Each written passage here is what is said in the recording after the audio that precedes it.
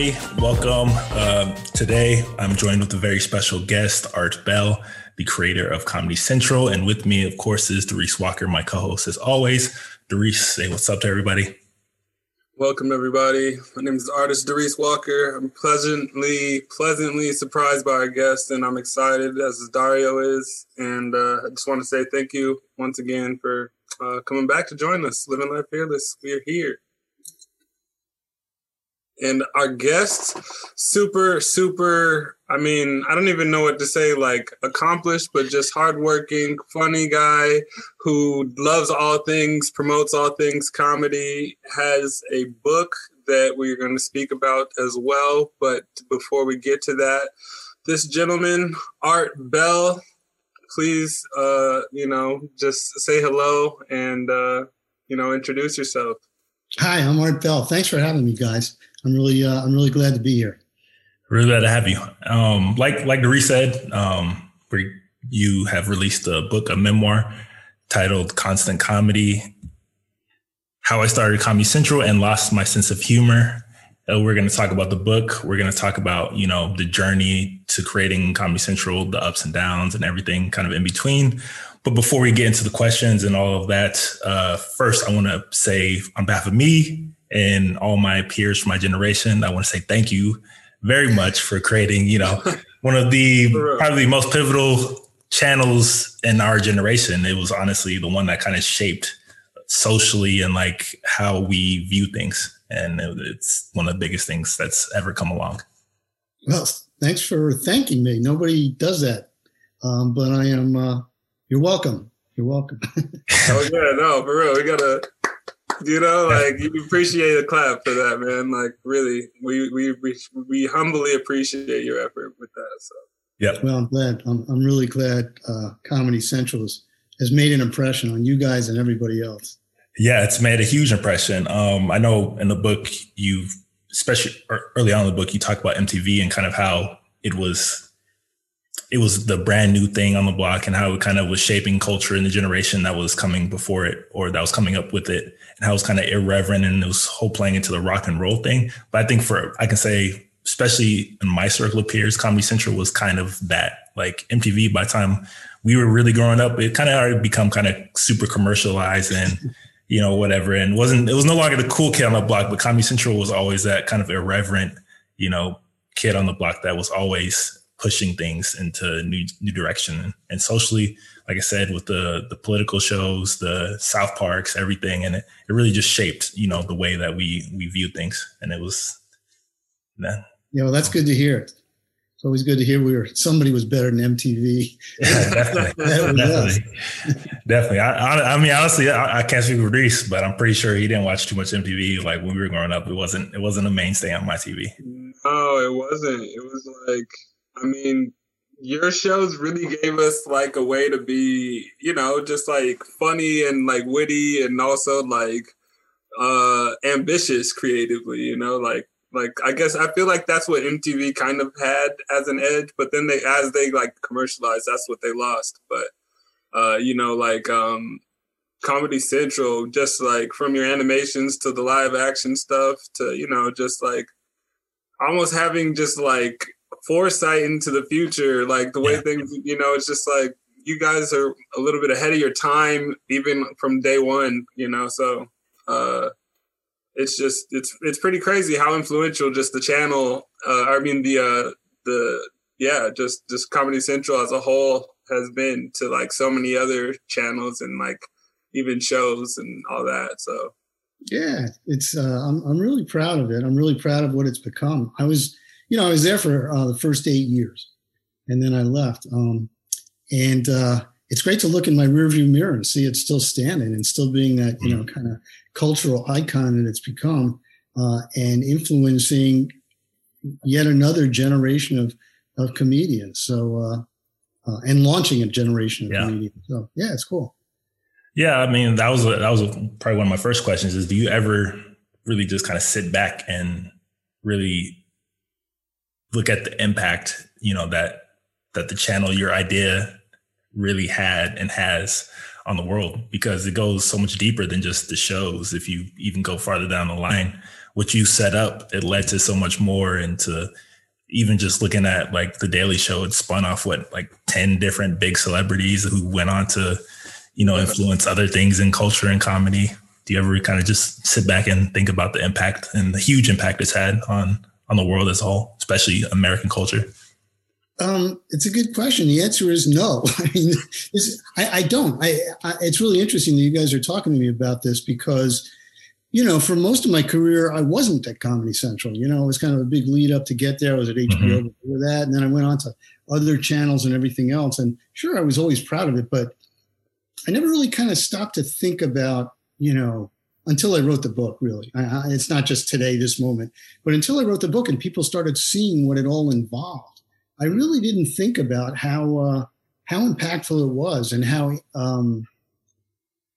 many people were influenced to go into the business because of it, to become comedians or to, to explore just that side of themselves in a way they wouldn't have otherwise. So, yeah, it's great. I mean, when I was working at comedy, people would say, "Oh, what do you work in television?" What? I say, "Hey, I make people laugh. We make people laugh." Yeah. How can you even say that there's a better way to make a living? Yeah, it's important. It's important. Yeah, and your idea, it's been something that you talk about in the book. It was something that you had gestated on for a while, and that had always kind of been with you. And comedy had always been a central part of who you were as a person. And coming up in TV, you said you kind of started. You were trying to find a way in, and your way in, I think, was through HBO. And you were kind of in the, financial department of HBO, if I'm correct. That was crazy. I mean, it started, really the start of my life in comedy, or the path to Comedy Central, started when I was a kid. I love comedy. I don't know why that was the case. And I guess a lot of kids love comedy, but I really love comedy. I mean, I watched everything I could. I was 8 years old. I remember watching, some of the great Alan King, Richard Pryor. I saw the first time when I was very young on television. And I just couldn't get enough. And then when the albums started coming around, Robert Klein and George Carlin, I was on top of that stuff and wrote some stuff in high school and college. I did some performing, not stand-up so much, sketch. But it was always like the second thing I was doing. If I was going to college, that was number two. Going to high school, that was number two. It was never the first thing I was doing, but man, it was always there in a big way. Mm-hmm. And yeah, it was an important part of my personality to be funny, especially when I was a kid, when I had to, Richard Pryor tells us stories about her. He used to tell about, getting beat up as a kid on the playground and trying to talk his way out of it by being funny. And that, I think that's, I'm not going to say just me. I think that's universal. Yeah. I think a lot of people find themselves trying to, talk their way out of things and trying to be funny to do it because that's all they got left. We're backed against the wall. And it's funny, just to jump ahead, when we started Comedy Central, one of the things we saw was, people like you were watching and stuff, and we would talk to them, either they'd write letters or we'd do research and talk to the audience. And a lot of guys in high school said, it's really important for me to be funny because it's just, because guys who are funny, I don't know, they just seem to have a better time and make a bigger impact. So, that was one of the reasons that my idea to start a channel about the whole thing didn't seem too nutty to me. Yeah. Other people thought it was crazy, but I said, no, it's important to people. Comedy is important to people. Yeah. In a way similar to music. I've always said, it's similar to music. Very parallel. But people didn't see it that way. Anyway, I went to college and I majored in economics. And when I came out of college, I got a job as an economist in Washington. Worked for 3 years. I was doing econometric forecasting models for the government. And I worked with some of the smartest people I ever saw in my life. Mm-hmm. I got to the end of the 3 years and I said, I don't think I could do this the rest of my life. So I went back to school. While I was in school, it was grad school, I wrote this musical comedy that was, part of what they did at school, a satirical musical comedy called The Wharton Follies. And I wrote it and it came out great. And it reminded me how important comedy was to me. So when I came out of school, I said, I'm going to get a job at, in television. And then I looked around and said, why is there no comedy network? I mean, I was just like, I couldn't figure it out. There were, so other cable networks were starting up. but there was no comedy channel. And I thought, somebody's going to start one eventually. So I'll just get a job and then, we'll take it from there.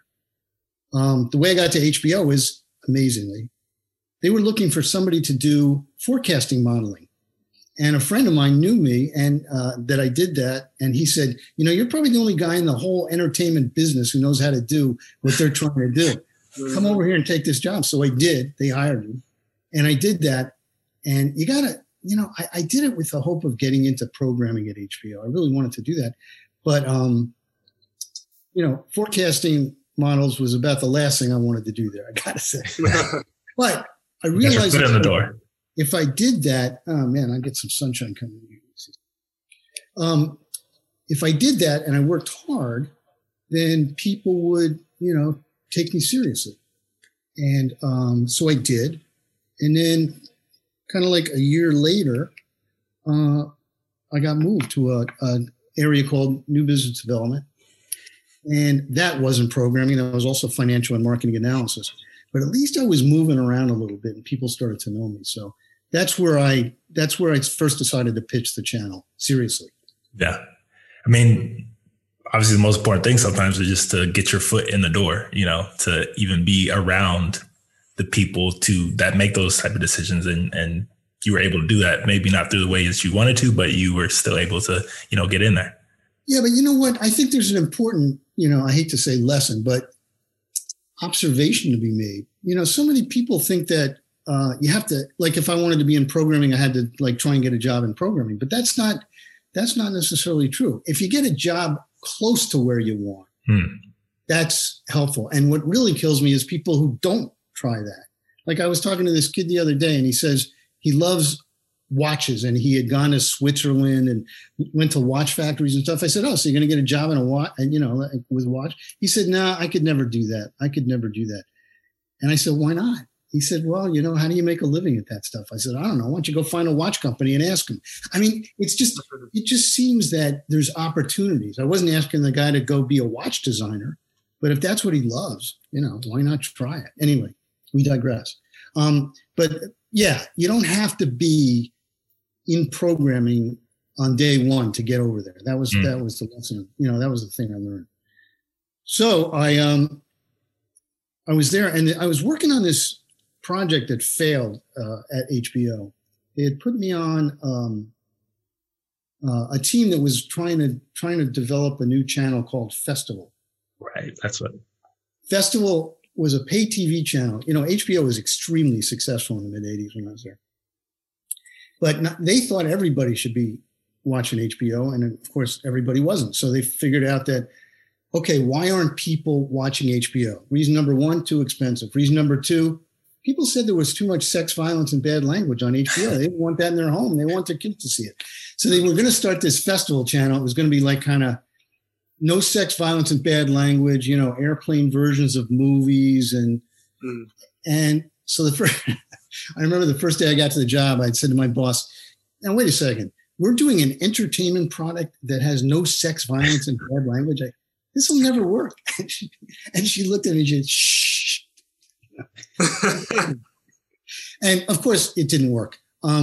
So I had just been the marketing analyst on it. So I was kind of out of a job. I didn't have much to do. So I figured, okay, now's the time to pitch, my channel. Maybe they'll do it. Maybe somebody will take me seriously. So I made an appointment with the head of HBO programming. Her name was Bridget. And she said she'd see me. I didn't know her, but she'd see me. And I said, Bridget, I got this idea. I think HBO should do a comedy network, 24/7 comedy. And she said, stop right there. That is the worst idea I've ever heard. I said, nobody's going to watch a 24. Who wants to watch a 24-hour comedy channel? And she said, and no decent comedian would be on it. You think Whoopi Goldberg's going to be on it? You think Robin Williams is going to be on it? No, they're not going to be on it. So how are you going to start a comedy channel without those guys? And then she told me I didn't know anything about television, that I could leave. So I left. I left her office. And I was really, she had just dumped a truckload of cold water all over me. But, I figured she was wrong. That's all. It wasn't about me at that point. It was just like, oh, come on. Somebody's going to start a comedy network. Yeah. So I just went back to my office. I wrote it up. I was going to staple it to my resume, send it to the MTV Networks guys or CBS or somebody else, and see if they wanted to hire me and talk about it. But my boss's boss caught me doing it, and he thought it was cool. And he said, "Come on, let's go see the chairman." We went to see the chairman of HBO right then. It wasn't like, we'll go in a couple of weeks. He said, "Come on, we're going right now." I had no presentation materials. I had no prep. I just walked in. He said, "Tell Michael," it was Michael Fuchs as the chairman. He said, "Tell Michael what you think, that, we should start." And I told him, and I pitched it with all the passion I had in me. I just really pitched my heart out. And 15 minutes later, he said, "Yeah, it sounds kind of cool. Maybe we should, let's look into this." And that was the start of it. He said, let's look into it. And we did. And then we ended up launching. Yeah. Yeah. It was a crazy story, especially when you read it in the book and you go into all the little details and see everything that led up to it. And I guess the question I really wanted to ask was, like you said, you worked at HBO, and this was back in the mid 80s, right, when cable TV was really kind of starting to blow up. And when I read it, I was kind of picturing it almost like Silicon Valley, where how they had like their whole nexus and how everybody was kind of developing, laying the groundwork for the future. And like HBO was such a big part of the future of what cable TV would become. And all these other channels, like you mentioned, were popping up that were dedicated to like specific topics. And I guess, what was it like being a part of, I guess, sort of like the golden age of cable TV? And like, did you realize that you were like in that moment at that time and like where things were headed? Yeah, I gotta say I did. When I got to HBO, I had never seen anything like that place. I mean, there were probably about 1,000 people working there then, but they were walking around the halls, high-fiving, saying, "Man, we are the future of television." And you think I'm kidding? I mean, they were really excited about what they were doing. And there was just this vibe there constantly, this vibration that we were going to change. We were changing television every day. And the other thing is, they were so phenomenally successful. I mean, they went up in the satellite in 1976, say, is when they started. By the mid 80s, they had like 30 million subscribers, or whatever it was, 20 million subscribers. They were just like making money hand over fist. And they were owned by Time Inc., Time Warner. And I think the guys at Time Warner couldn't believe their good luck, because they were just throwing money at these guys.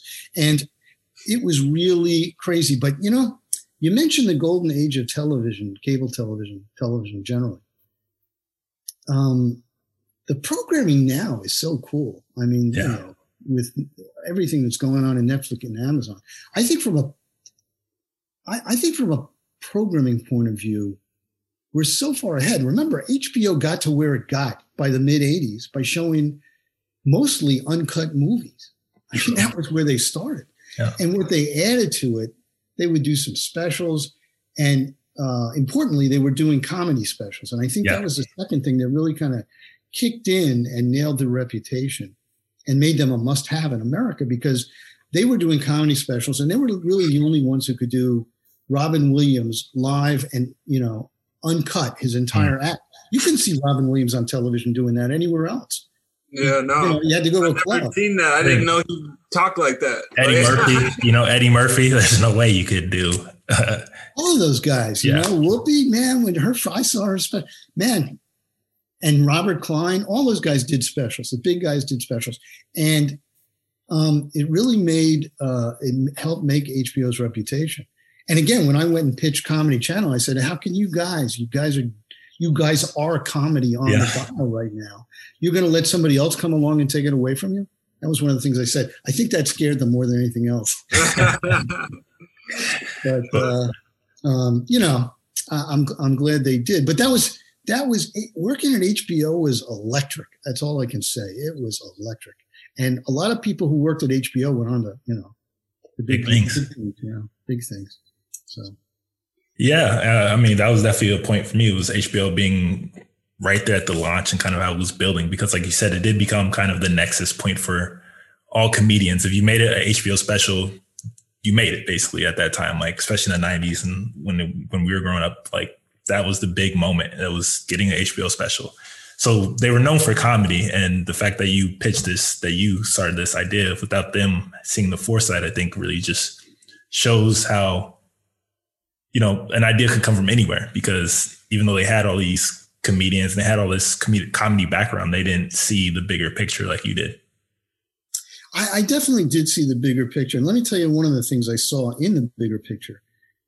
Despite the fact that HBO was running these comedy specials, they were very highly produced. They were beautiful, you know. There was another channel on the dial that was running a lot of comedy. It was A&E. Mm-hmm. And they were running a show called A&E at the Improv. And it was a half hour every night at 7:30, right? And that thing just hung there like a fog until everybody knew about it. And what it was is I think they put 2 cameras against a brick wall at the Improv in LA. And they had a steady stream of guys coming up doing 10 minutes, you know? I mean, hundreds and hundreds of comedians would go through that thing doing 10 minutes. And so they had the other comedy franchise in cable, which was completely ridiculous when you think about it. Like, what were they doing in comedy? Yeah. And also, that was another thing. I said, now, why would HBO let A&E be the other guys in comedy? There shouldn't be other guys in comedy unless it's HBO. You know what I mean?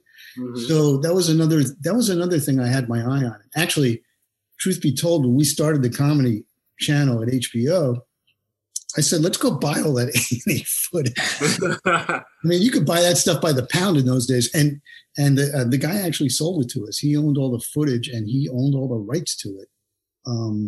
And that was very helpful to us, because honestly, you could look at A&E at the Improv 30, 40 years ago and see almost every comic who made it after that 10, 15 years later. Everybody went through there.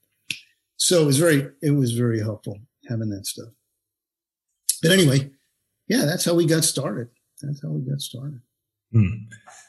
I guess, you know, that's one of my questions was, after reading the book and seeing how your thoughts on how people were like, how your interactions with people, particularly with people who were known for being in comedy, it didn't feel like they gave you the most like respect when you were trying to give advice about starting a comedy channel. It was always kind of sarcastic, you know, responses, or like, yeah, good luck with that, or okay, yeah, like, what do you know about comedy type things and whatnot, particularly if, you know, people that you had to work with, like Stu and Eddie from the book. Well, that's exactly right. And, you know, talk about unexpected consequences of something. I figured I was doing everybody a favor by, you know, introducing the idea and talking about how it would be done and why it would be good and what we should do. So immediately I'm teamed up with Stu Smiley. You mentioned Stu. Stu was the head of HBO programming. Now, Stu had been in the comedy business. I'm sorry, he was head of HBO comedy programming, right? So he knew all the comedians. He knew all their agents. He knew the business. He knew what things cost. He knew where to find people. What did I know? You know, I knew that I liked comedy and I had this big, you know, idea and everything. So almost immediately, I would say from the minute he met me, Stu was like, what do you know about comedy? And he must have said it to me 100 times. And he also said, hey, there he is, the guy with the big idea. Yeah, that was one that was. And what I quickly learned was, number one, comedy was like it was like a club, you know. You had boys' club. The club. Yeah, it was certainly a boys' club back then. But you had to be in the club. And man, I was not in the club. I wasn't a performer. I wasn't a writer. And I hadn't been in the business. And not only that, but it became quickly apparent that I was going to have to teach myself anything I learned about comedy, because these guys weren't rooting for me. You know what I'm saying? They weren't going to be real helpful. And I do want to make it clear. It wasn't like Stu was a bad guy. That was just like the general attitude of the comedy business, you know. Skeptical. They're skeptics, you know. Yeah. Yeah, it was like, you know, so who's this guy? And Eddie Gorodetsky, you mentioned him. He was the head writer on the channel. He was just brutal. He just said, man, I should be doing your job. Yeah.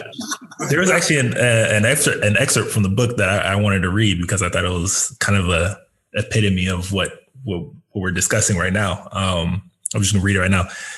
Immediately, Eddie started in on me. What do you know about comedy? When I didn't answer, I thought it was a rhetorical question. His meaty hand poked my chest and he raised his sandpaper voice.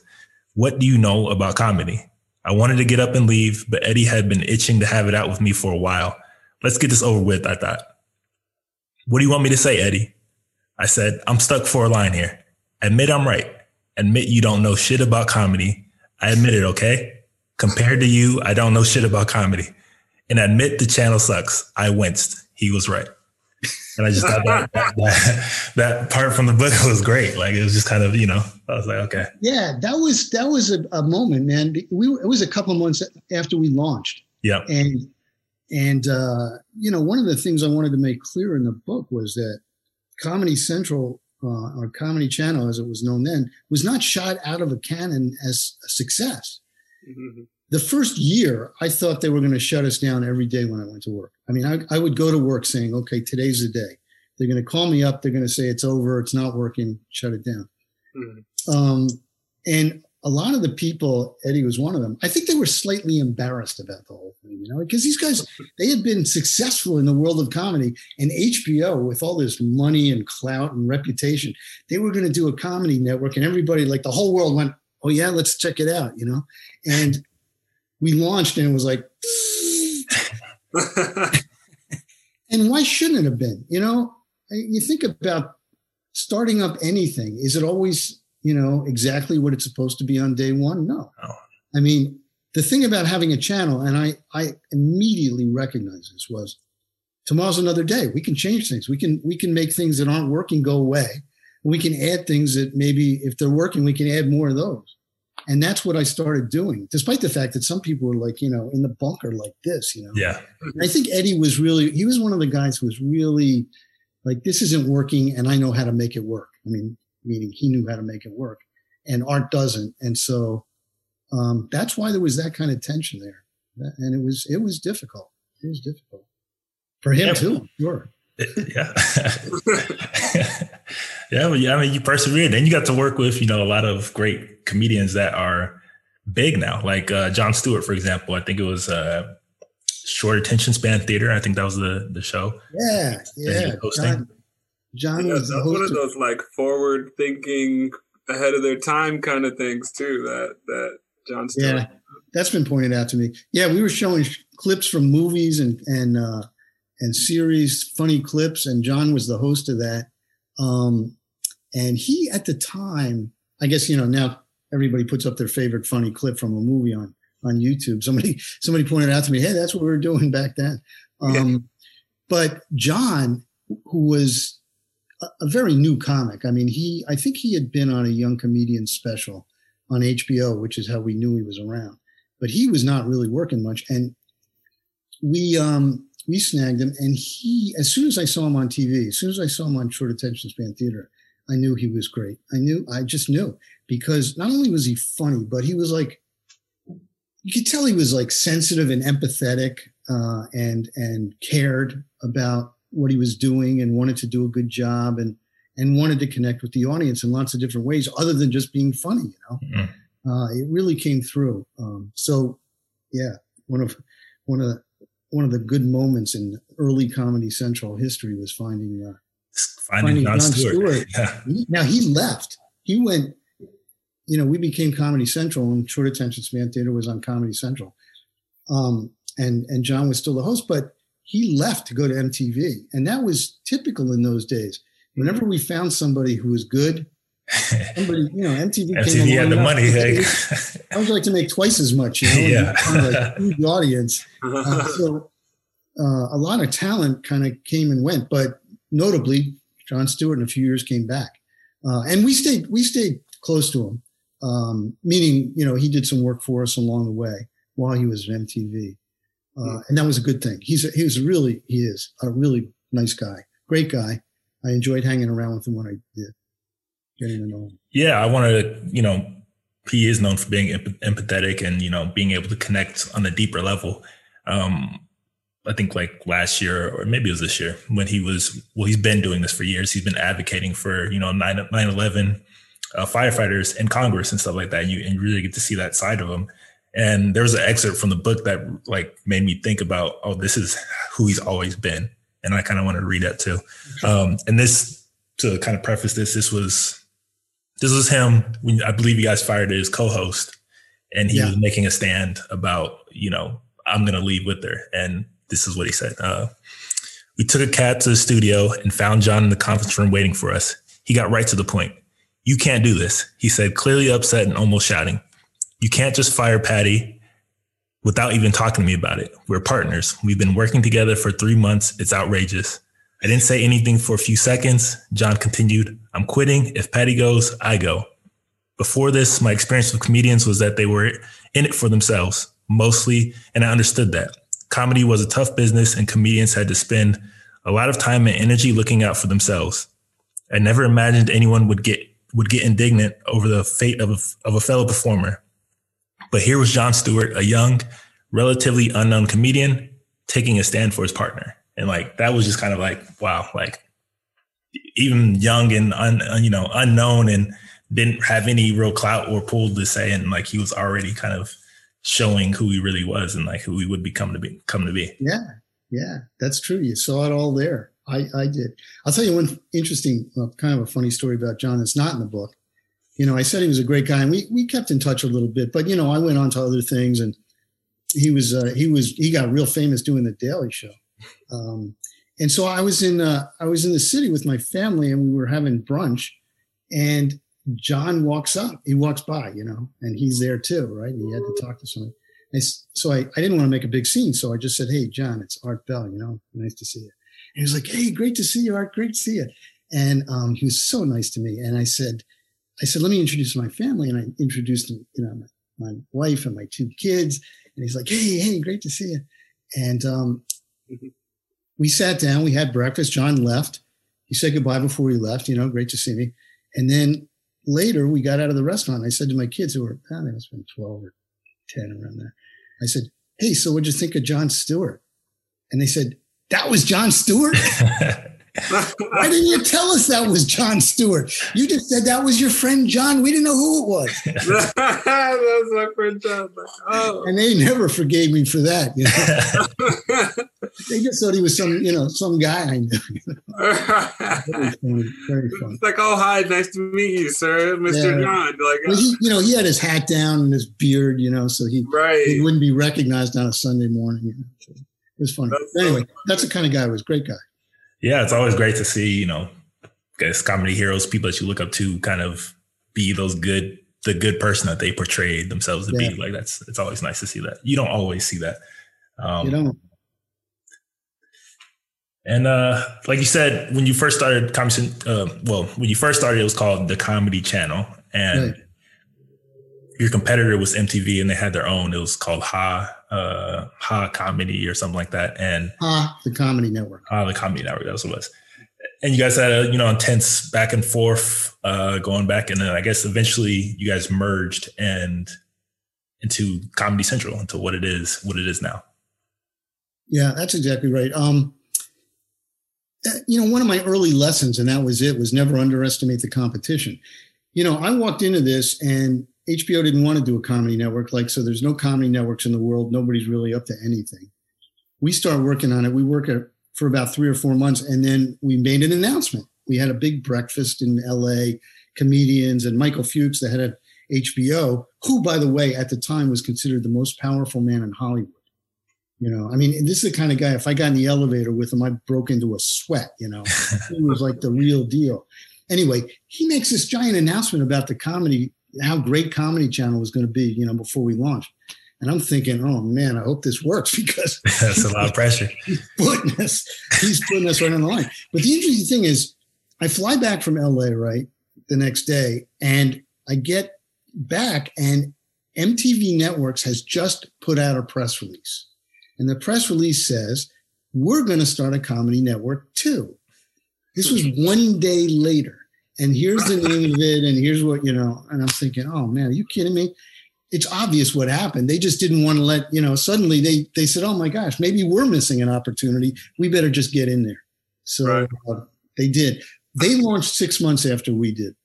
And then we went head to head for 6 months, and they called it the Comedy Wars.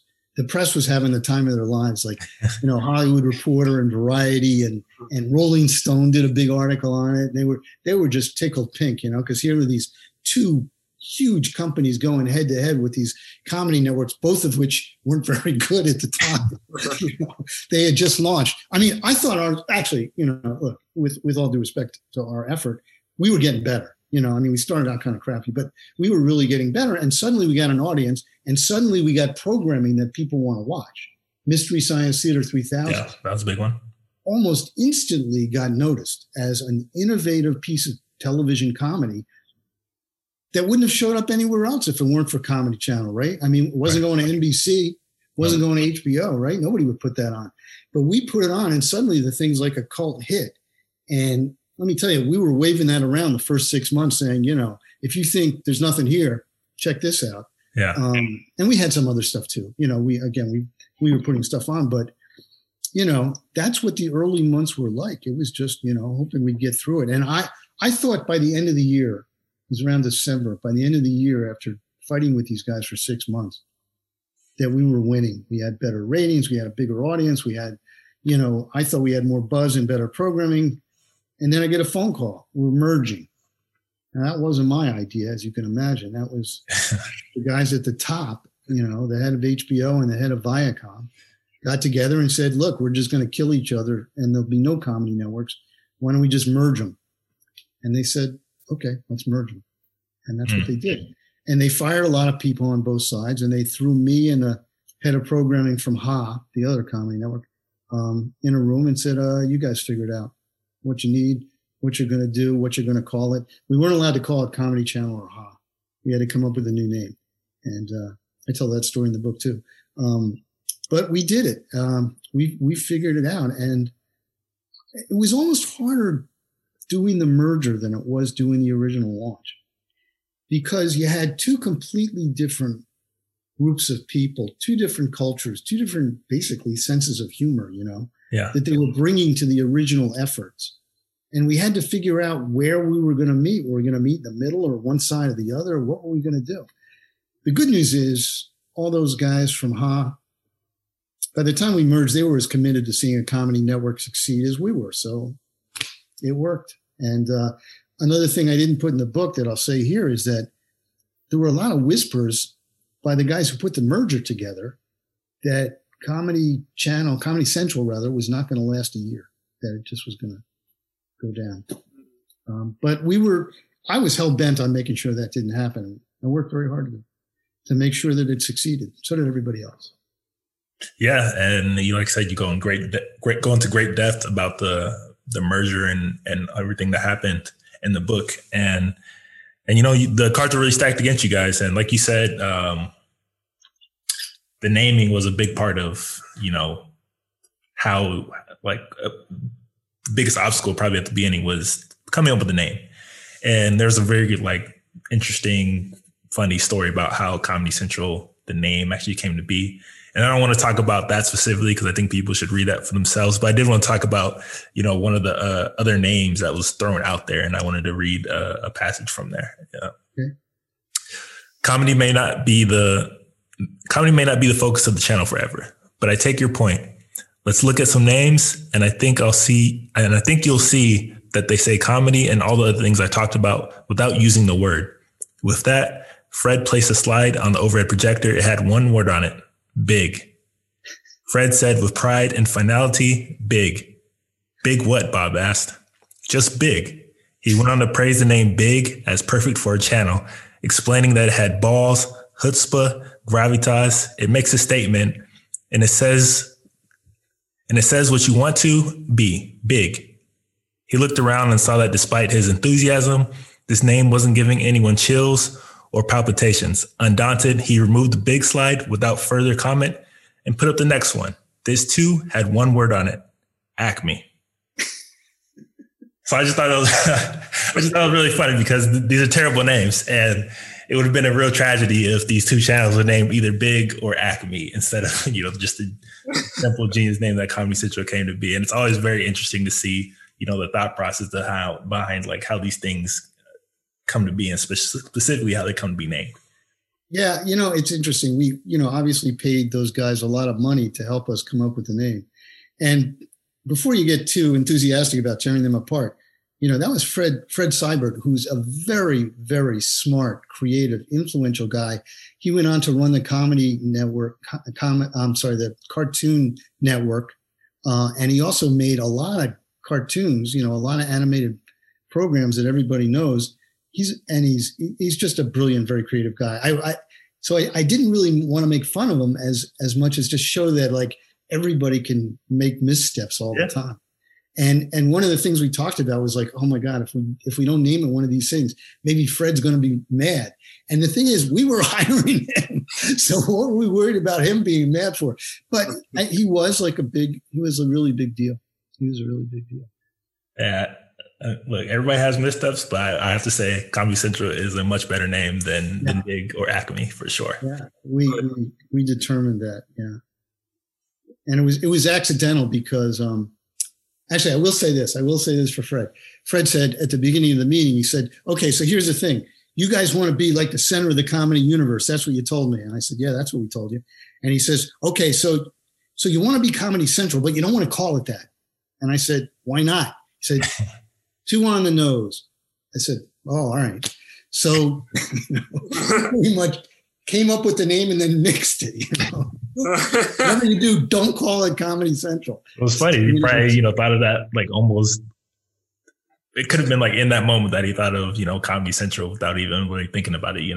Yeah, true. Well, I personally wanted to call it Comedy Channel because what else do you call a channel that's about comedy? It's a comedy channel. I mean, it made sense. But that was off the table. So, and I wanted to talk about kind of forcing the rise of political comedy, like how big it's become, particularly with signing Bill Maher and having things like State of the Union Undressed. You were a big part of why these things came to be.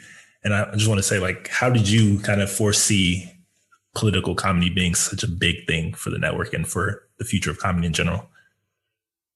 Well, I will say this. It's hard to take credit for political comedy because political comedy was a big part of the comedy landscape in the 50s, 60s, and 70s. I mean, these may not be names that you know, but Mort Sahl was a comedian. He was a political comic in the 60s who was very well known, very famous. And there were plenty of political comics around, just really doing some pretty heavy stuff about politics. They were stand-up comics. And then there were some shows, that were sort of vaguely politically funny oriented on, around, but, nothing like what we had been doing. But the whole idea of doing political comedy or doing comedy about politics or current events, well, that wasn't ours. We knew we had to get into it. And the question was, what are we going to do that's different, So the first thing we did, really, and you mentioned Bill Maher, Politically Incorrect. He came to us. He actually pitched me and somebody else, the guy I was working with, a guy named Mitch Semmel. He pitched us in a diner, and he said, "Look, I want to do a talk show about real issues, and I want to do a talk show where people actually talk about real issues, and not just about their movie or their book or the other things people talk about on a talk show. I want to get into the issues. I want to put people on the spot. I want to go up to the line. I want to cross the line and get into trouble. Mm-hmm. And I want to call it Politically Incorrect, and that's what it's going to be." And we bought the thing on the spot. We just said, "Yeah, great." It's because nobody was doing that at the time. That was just not going on anywhere. We didn't know too much about Bill Maher, but again, we were young and crazy. We didn't even know if we had enough money to do that show. But we said yes, and we put Bill on the air. And once again, I will say the first 6 months of his show was, I wouldn't say a disaster, but, it wasn't good. But he found his footing. He found a producer he liked to work with, and it became really good, And then, of course, the rest is pretty much history. I mean, Bill Maher's been doing a version of that show for his entire, career. It's all I've ever known him as, basically. Yeah. Sorry? It's basically all I've ever known him as is that.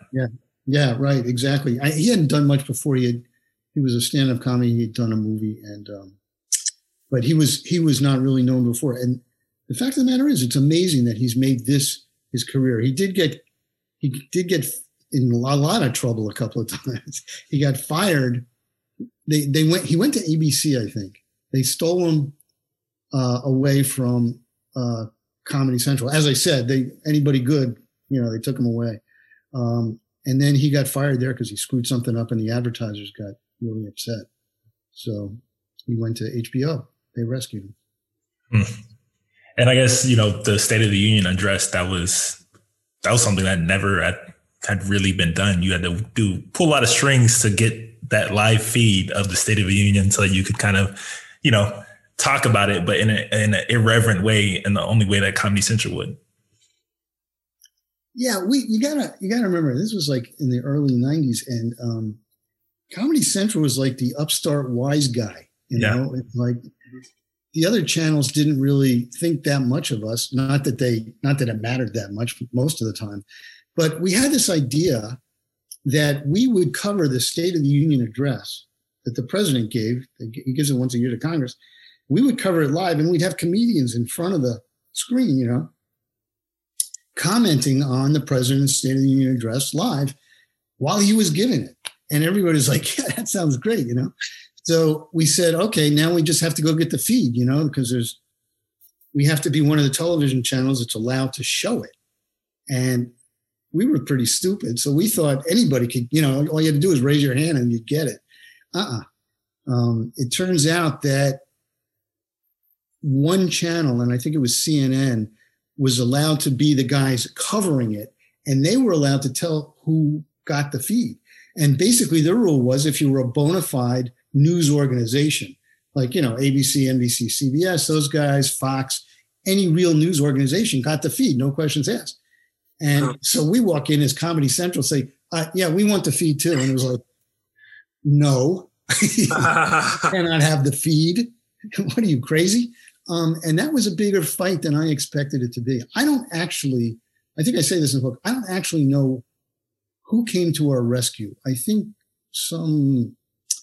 somebody somewhere at the top of some monolithic entertainment company said, just give him the feed, just do it. And CNN said, okay, we'll give him the feed.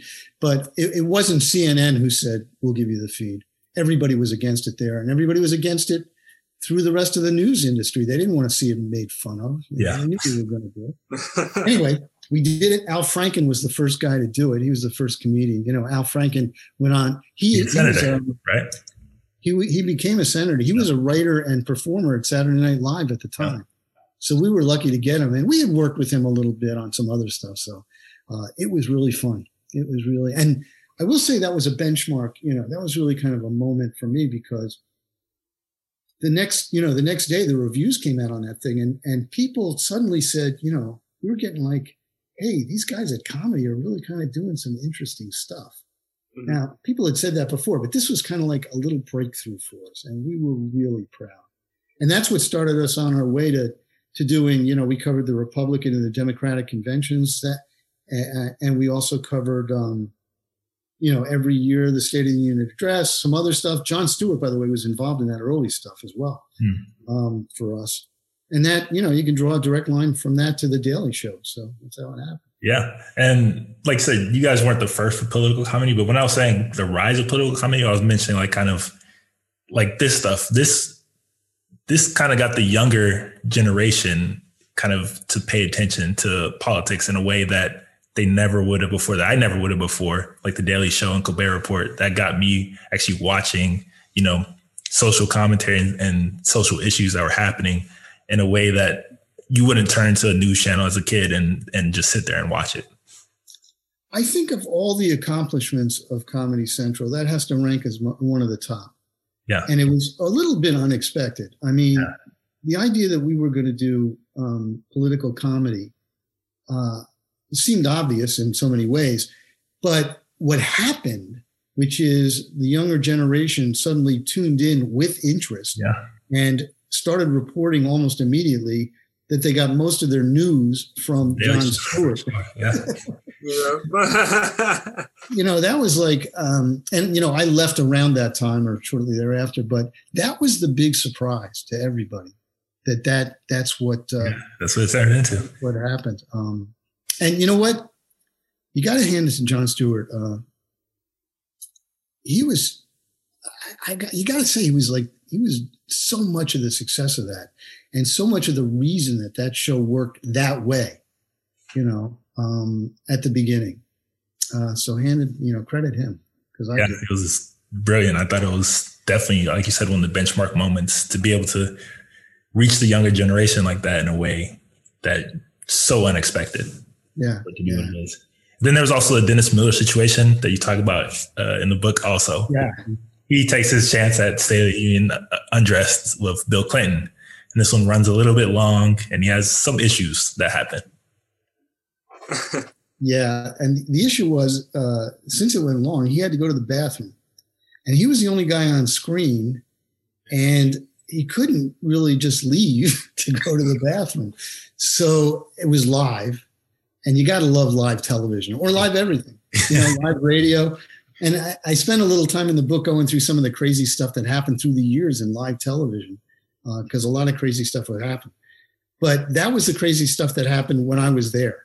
And I was physically there, and Dennis Miller came out. He left the studio and he had his mic on, but he had to go to the bathroom, and there was no bathroom nearby. So he just went into a nearby garbage can that was in the hallway, and then went back and did the rest of the State of the Union address. It was one of the most unpredictable, great moments of Comedy Central history, I think. And the really funny part was it was not unnoticed by the audience, but nobody said, "Oh my God, what's he doing?" It was just kind of like, "Oh yeah, this is Comedy Central." This kind of stuff. I guess. That must be a bit, yeah. But the thing is, Dennis came running out afterwards thinking he'd killed his career. I mean, he was really distraught. And he came out and he ran into the bathroom, and, I tell the whole story. Of course, he didn't kill his career, and it was all fun. But, so many crazy things happened at Comedy Central when I was there. And one of the things I wanted to do in the book was talk about them, and talk about, despite the fact that it was very hard to get that thing up and running, and it was a lot of work, and it was a lot of, and it took a lot. We had so much fun some of the time. We just, another story I don't tell in the book, and I was just reminiscing with the guy who was the head of ad sales. His name's Larry Divney. I remembered getting into the car with Larry. It was probably just after we'd done the State of the Union address, and we were going to the airport to go to a conference or something. And it was just the two of us in the back of this car. There was a driver, and we sat there and nobody said anything for a while. And then Larry turned to me and he said, "Aren't we having the greatest time?" And we both started cracking up like school kids, like high-fiving, because we couldn't believe how much fun we were having on this channel, at that time. And he said to me recently, when we were reminiscing, and I'm talking to 2 weeks ago, he said, "Yeah, that was the best job I ever had. It was the most fun I ever had." And that made me feel good. It made me feel good.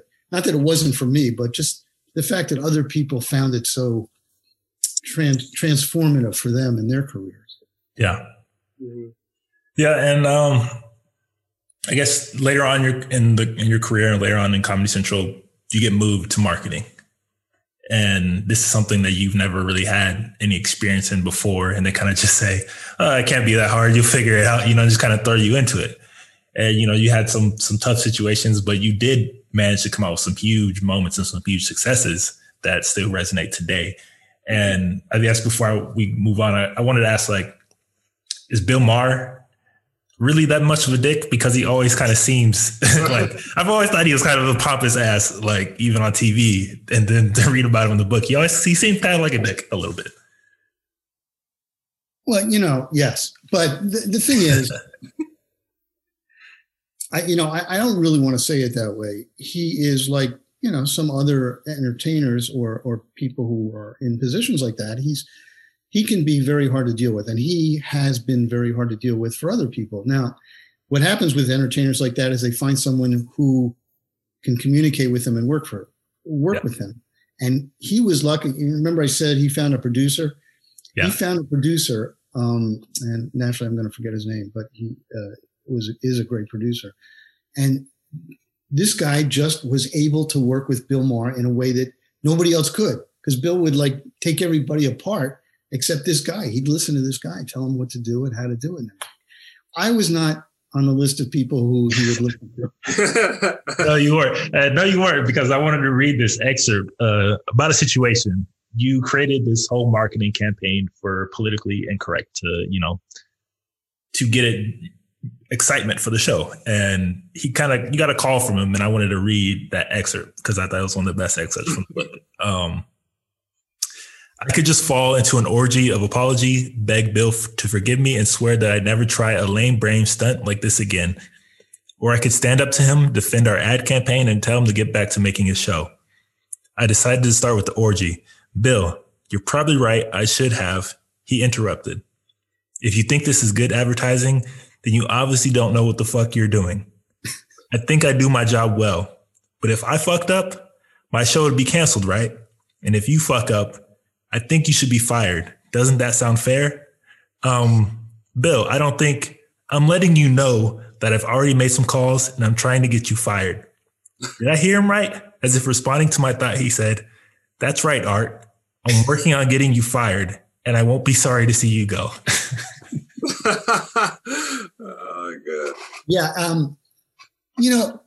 They say that you remember bad things that happened to you more clearly than good things that happened to you. And as I was writing the memoir, it's a memoir, so it's basically how I remember things for the most part. Didn't do a lot of research.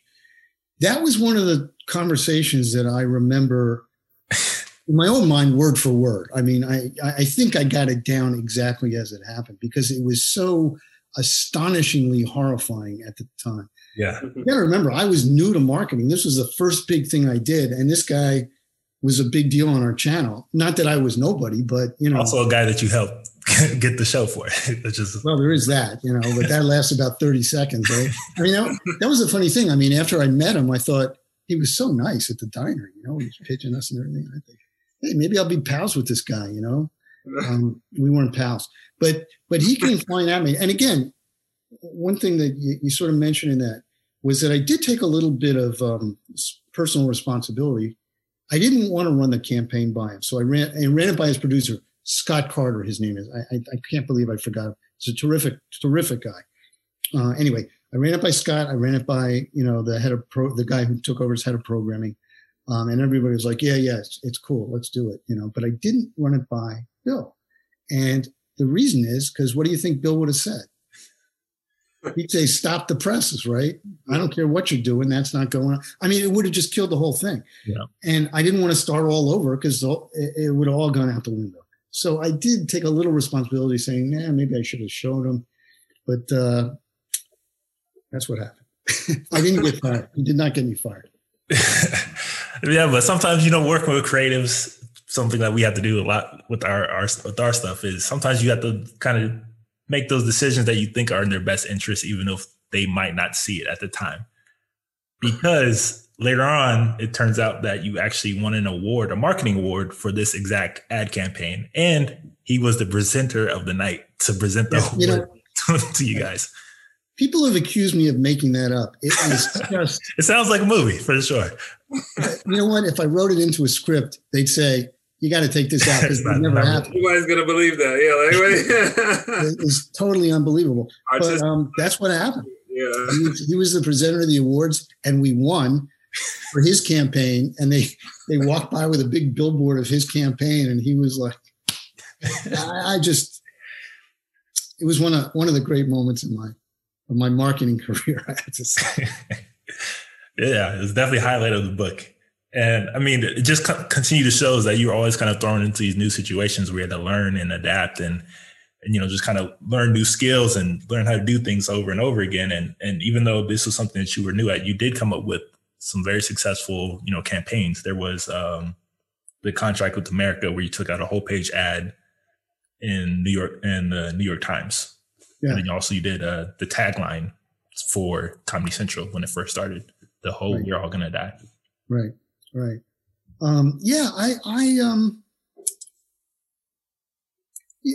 me say it this way. When I first started with comedy, I had to kind of be a jack of all trades anyway. because I was always looked to as like, all right, so what are we doing here? So I always felt like I was really in charge of the thing, even though I wasn't literally in charge. But I really had to think about programming and marketing, because you're putting on a show, you got to get people to watch it, and on-air promotion, which I love. I mean, that whole making commercials for yourself on TV is so much fun and so interesting. But I learned all that stuff sort of on the fly, and I had to find people to teach me, and I did, luckily, in marketing. So, because when they first put me into marketing, I was a little upset that I was out of programming. I worked so hard to get in there, right? But then I also realized, okay, well, this may be an opportunity to learn some new stuff. And I found a guy to teach me about advertising and marketing. And, again, I was the head of the department, which is kind of a funny place to walk in. Once again, everybody who worked for me knew a hell of a lot more about marketing than I did, because they'd been working on it in it for years. The good news was I was the boss this time, so they couldn't say, "What do you know about marketing?" Yeah. So, this time. So they were helpful, and we got a lot of good stuff done, and I learned a lot about marketing. And let me tell you something.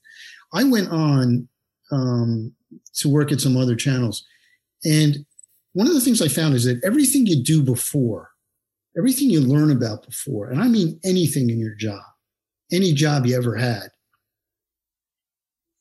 is useful to you in whatever you're doing. I mean, you find a way to make it useful. It becomes apparent that knowing both programming and marketing put me in a great position to run things, and I became president of Core TV. And the whole idea of putting on a show without marketing, I realized was the stupidest idea in the whole world. You couldn't do it.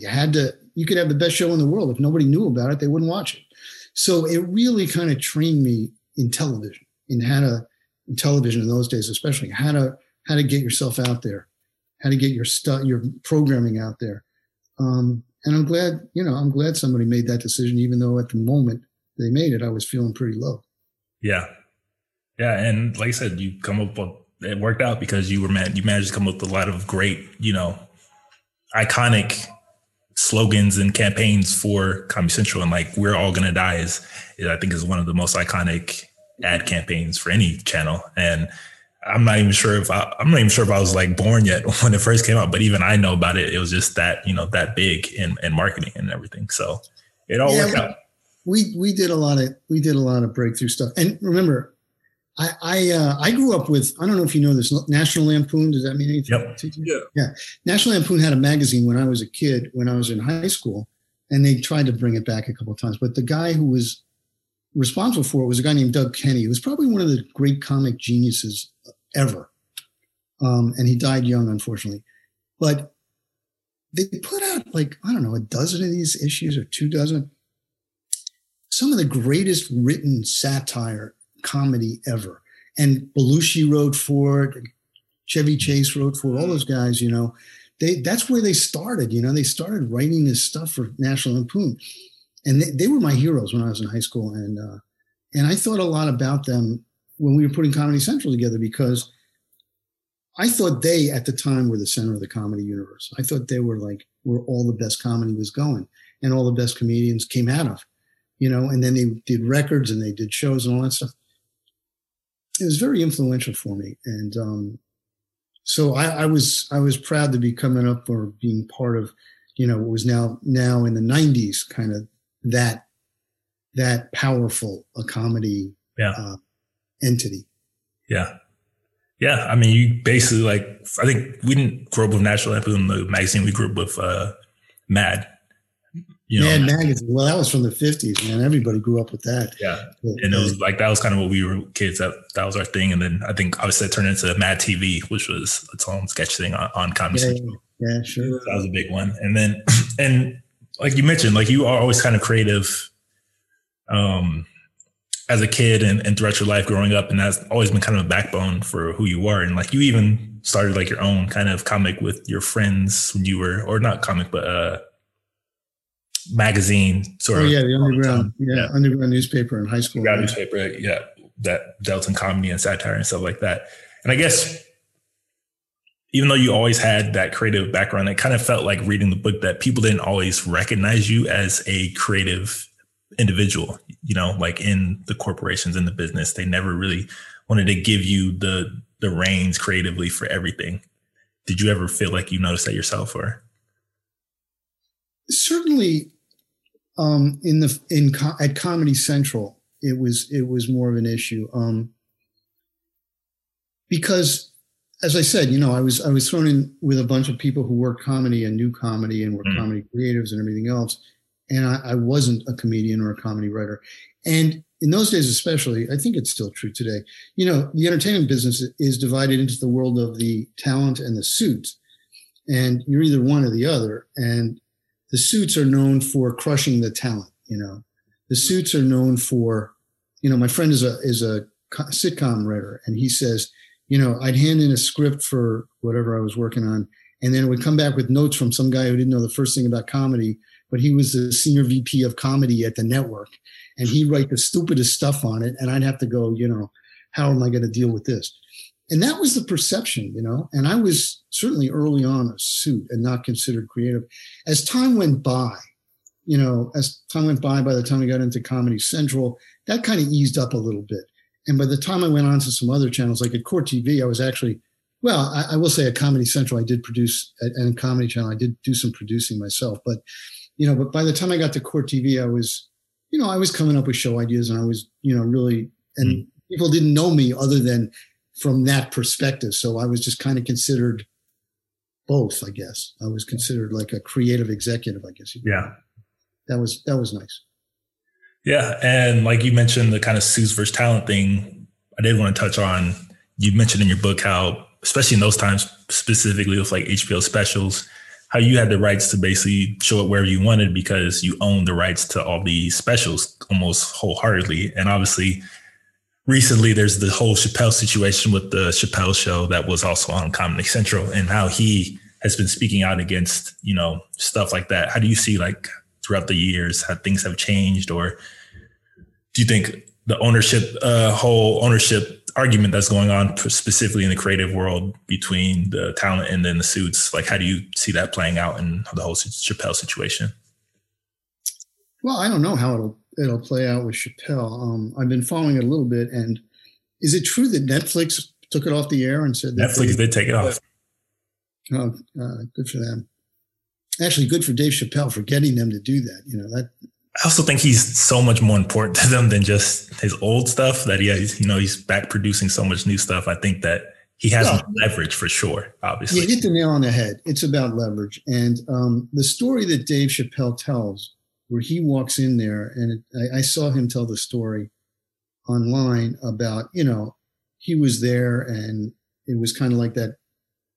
Everybody there said that they were, working with him and everything else, but in fact they weren't, and he really didn't understand fully what was going on when there was a clause in there that said that they owned his likeness and the name in perpetuity, which means forever. Yeah. And then when he figured out what that was, he didn't, obviously didn't like it too much. But a couple of things. First of all, let's put Dave aside for a second. The cable industry partly became the cable industry because they were allowed to show things that came off network TV, like sitcom reruns and stuff, without paying any royalties. Because if you showed it again on the network in the summertime, you had to pay everybody all over again. That was the way they worked it.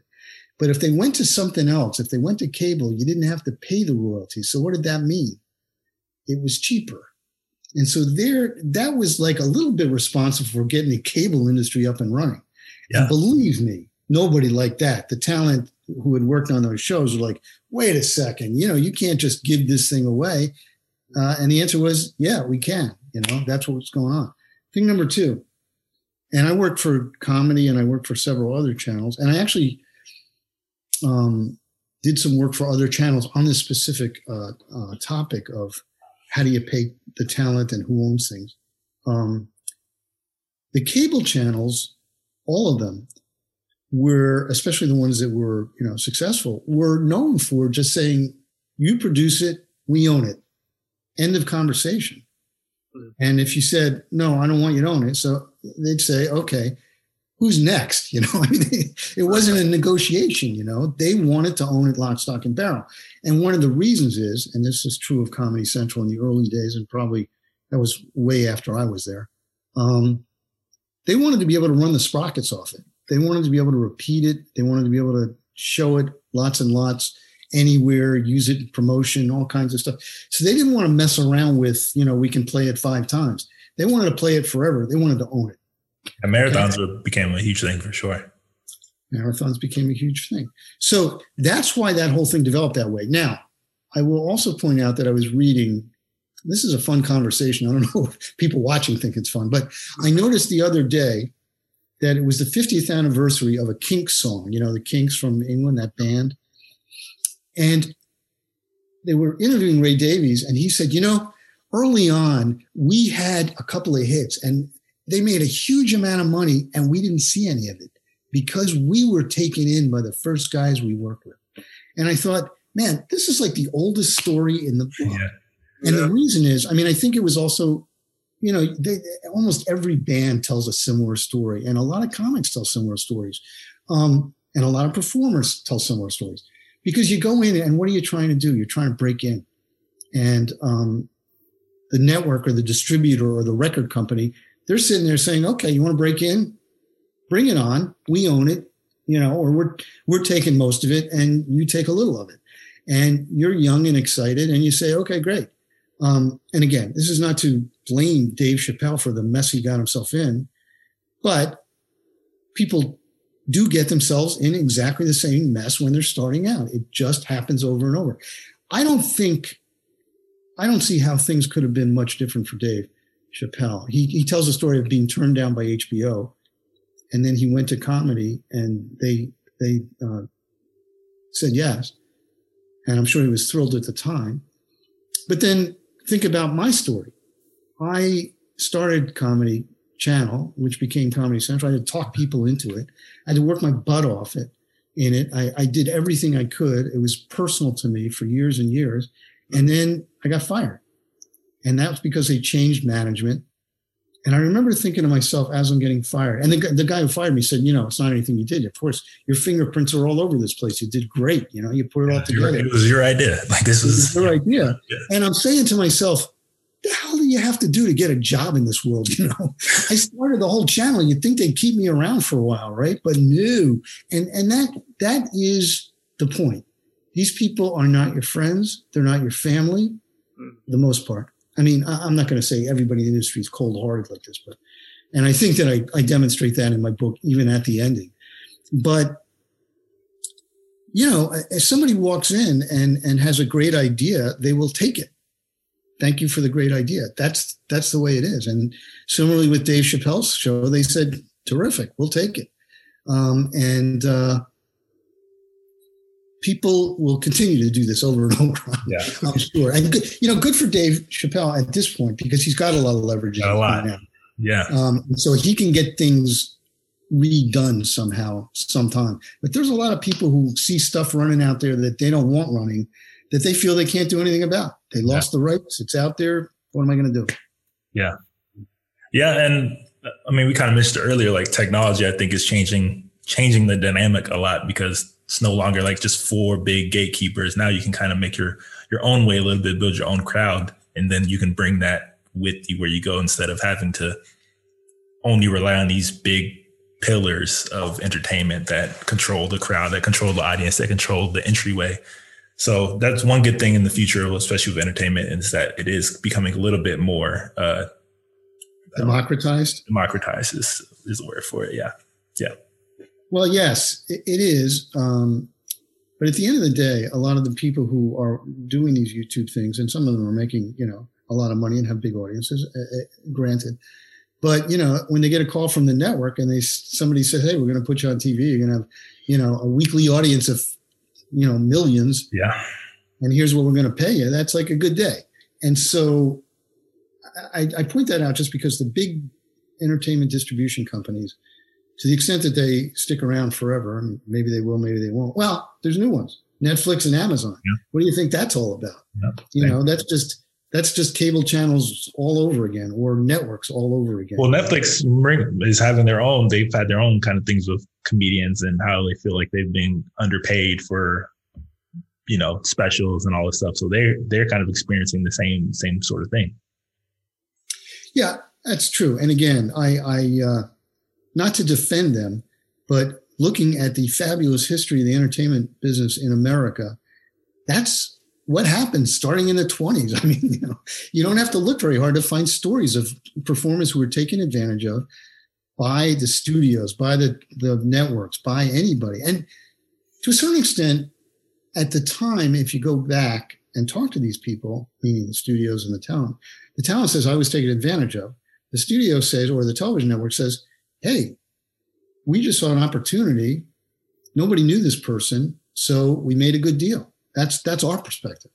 Yeah. And they don't see it as kind of like the evil, anything evil about it. And to a certain extent, they made people's careers, even though those people weren't remunerated appropriately for whatever they were doing. So it's let me just say, it's complicated. Yeah, it's good for Dave Chappelle for becoming as famous and as powerful as he is, because he can go back and redress some of these things with the network, but most people can't. Most of that, and that's the way it is. For every Dave, there's like a million others that either don't have that power anymore, or didn't even break through like they thought they would when they made the deal. So, like you said, it's complicated.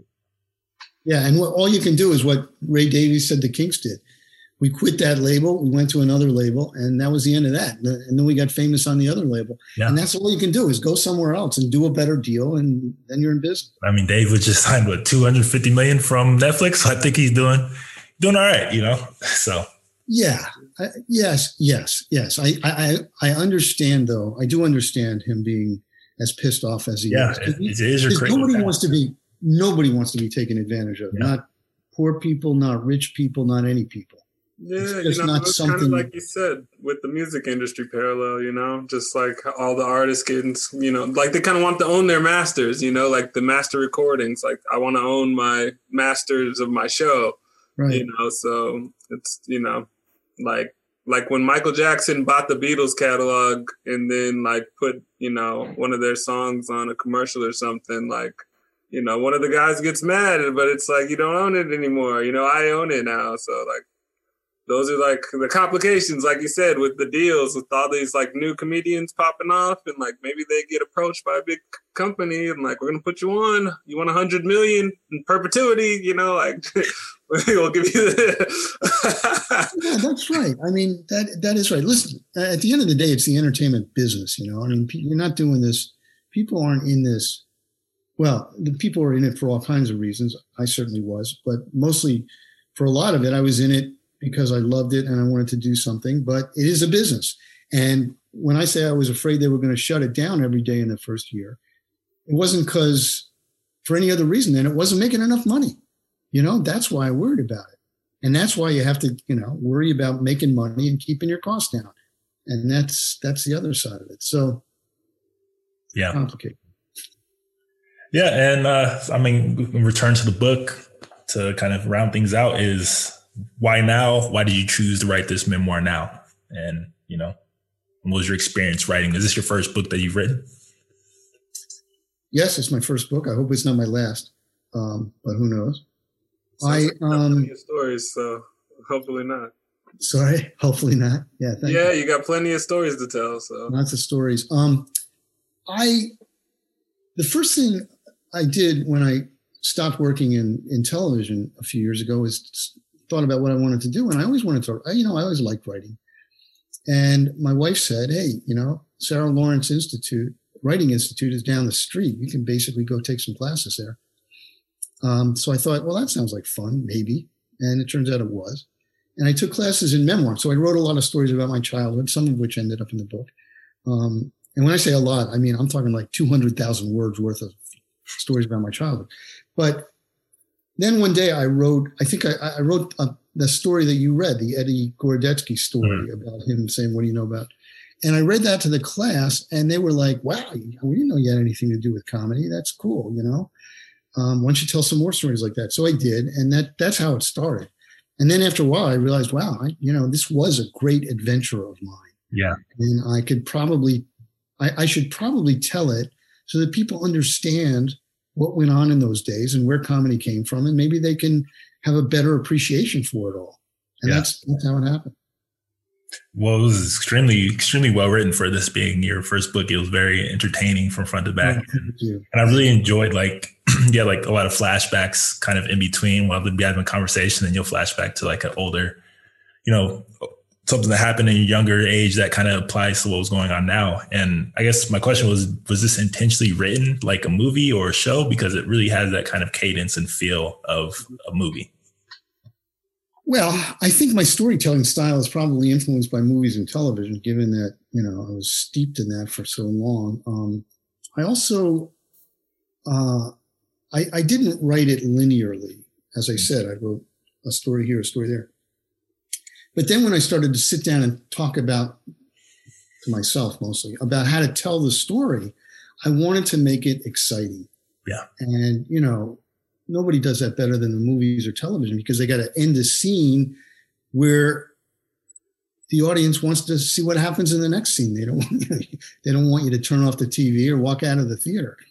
So I think that's the way I went at it. And people have told me, maybe I shouldn't say this, but because it was very flattering, people have told me that it's kind of a page turner. Like you want to find out what happens.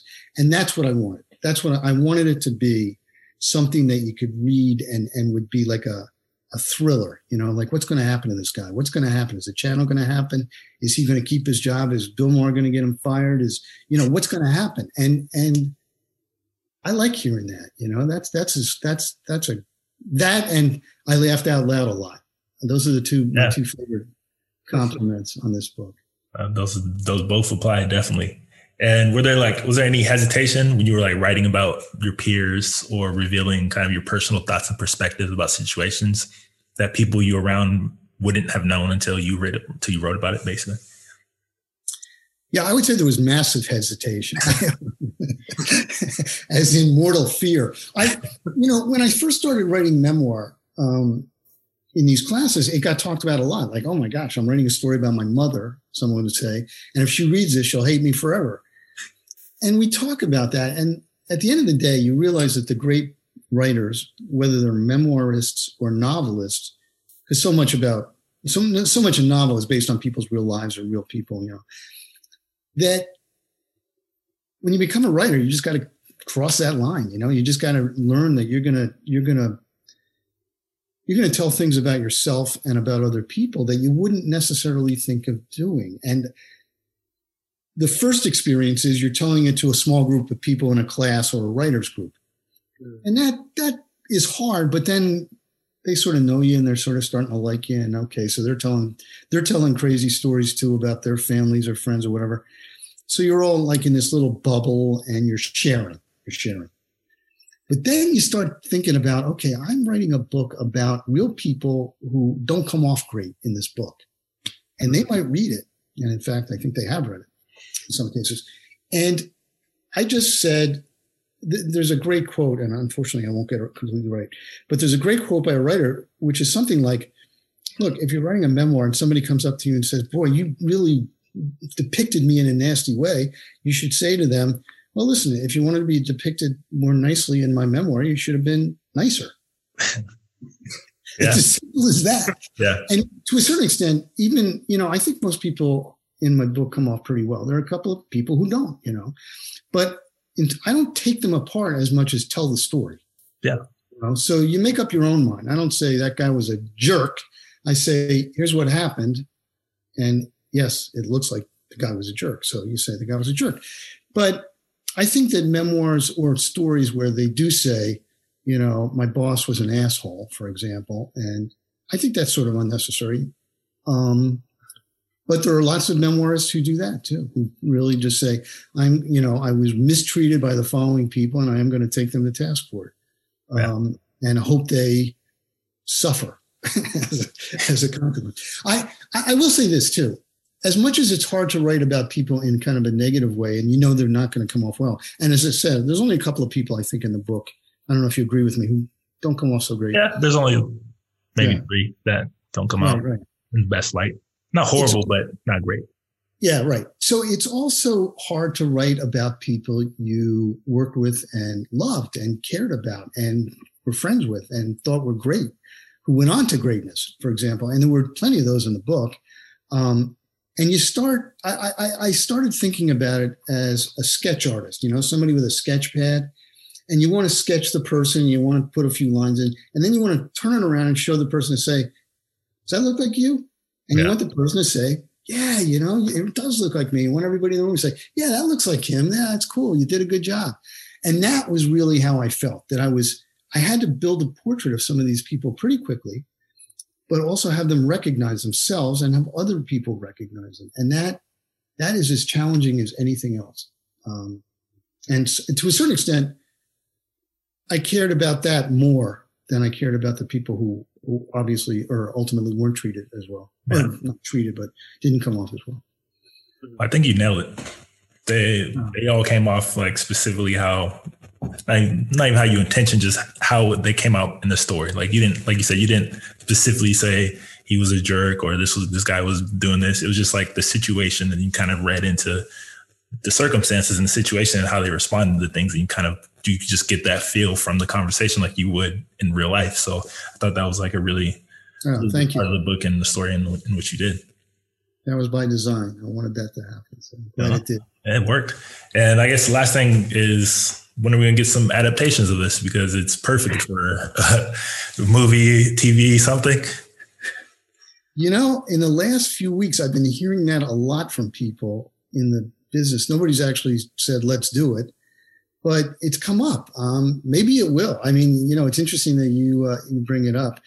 When I wrote it, I thought, nobody's going to want to make anything out of this, which didn't bother me so much. I was glad I made a book out of it. But I'm sure going to keep my options open. And also, I will say that, you know, it's coming out as an audio book at some point too. Okay. So that'll be fun. But yeah, I'd love to see it as, you know, go on to movies or specials. Next year is the 30th anniversary of Comedy Central, you know, and that should be a big year for them. And maybe it'll fit into that somehow. Yeah, so maybe Comedy Central will turn into a series. After reading it, would make for a great series, a great movie, whatever. Thanks for saying that. Thank you. And I guess if it does become adapted, who would you want to play you?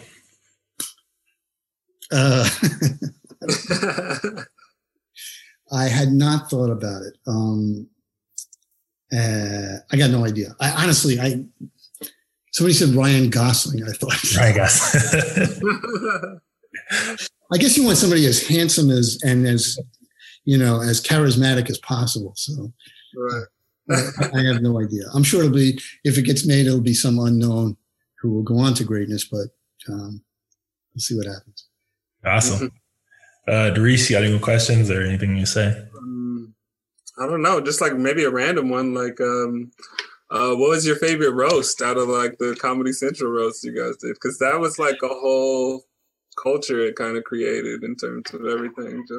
Yeah, that kind of developed after I left, but I was at the roast. I have to say, I was there in person at the roast of Hugh Hefner. I don't know if you saw. Oh yeah. Yeah. Which kind of, I guess, ended up being famous for a couple of reasons. It was right after 9/11, and I mean right after, like 2 weeks, a week or 2 weeks later. Everybody was really raw. And Jeff Ross was the host. It was, you know, I knew him when I was at Comedy Central too. One of the funniest guys on earth, as he's doing roast, I think. Really born to the. Yeah, he owns that whole space. Just perfect. He got a spinoff from it, basically, right? Like, I'm sorry? I think he's like spun off a whole show of his own. Yeah. No, he's as he should have. But Gilbert Gottfried was there that night. And he started to tell a joke about 9/11.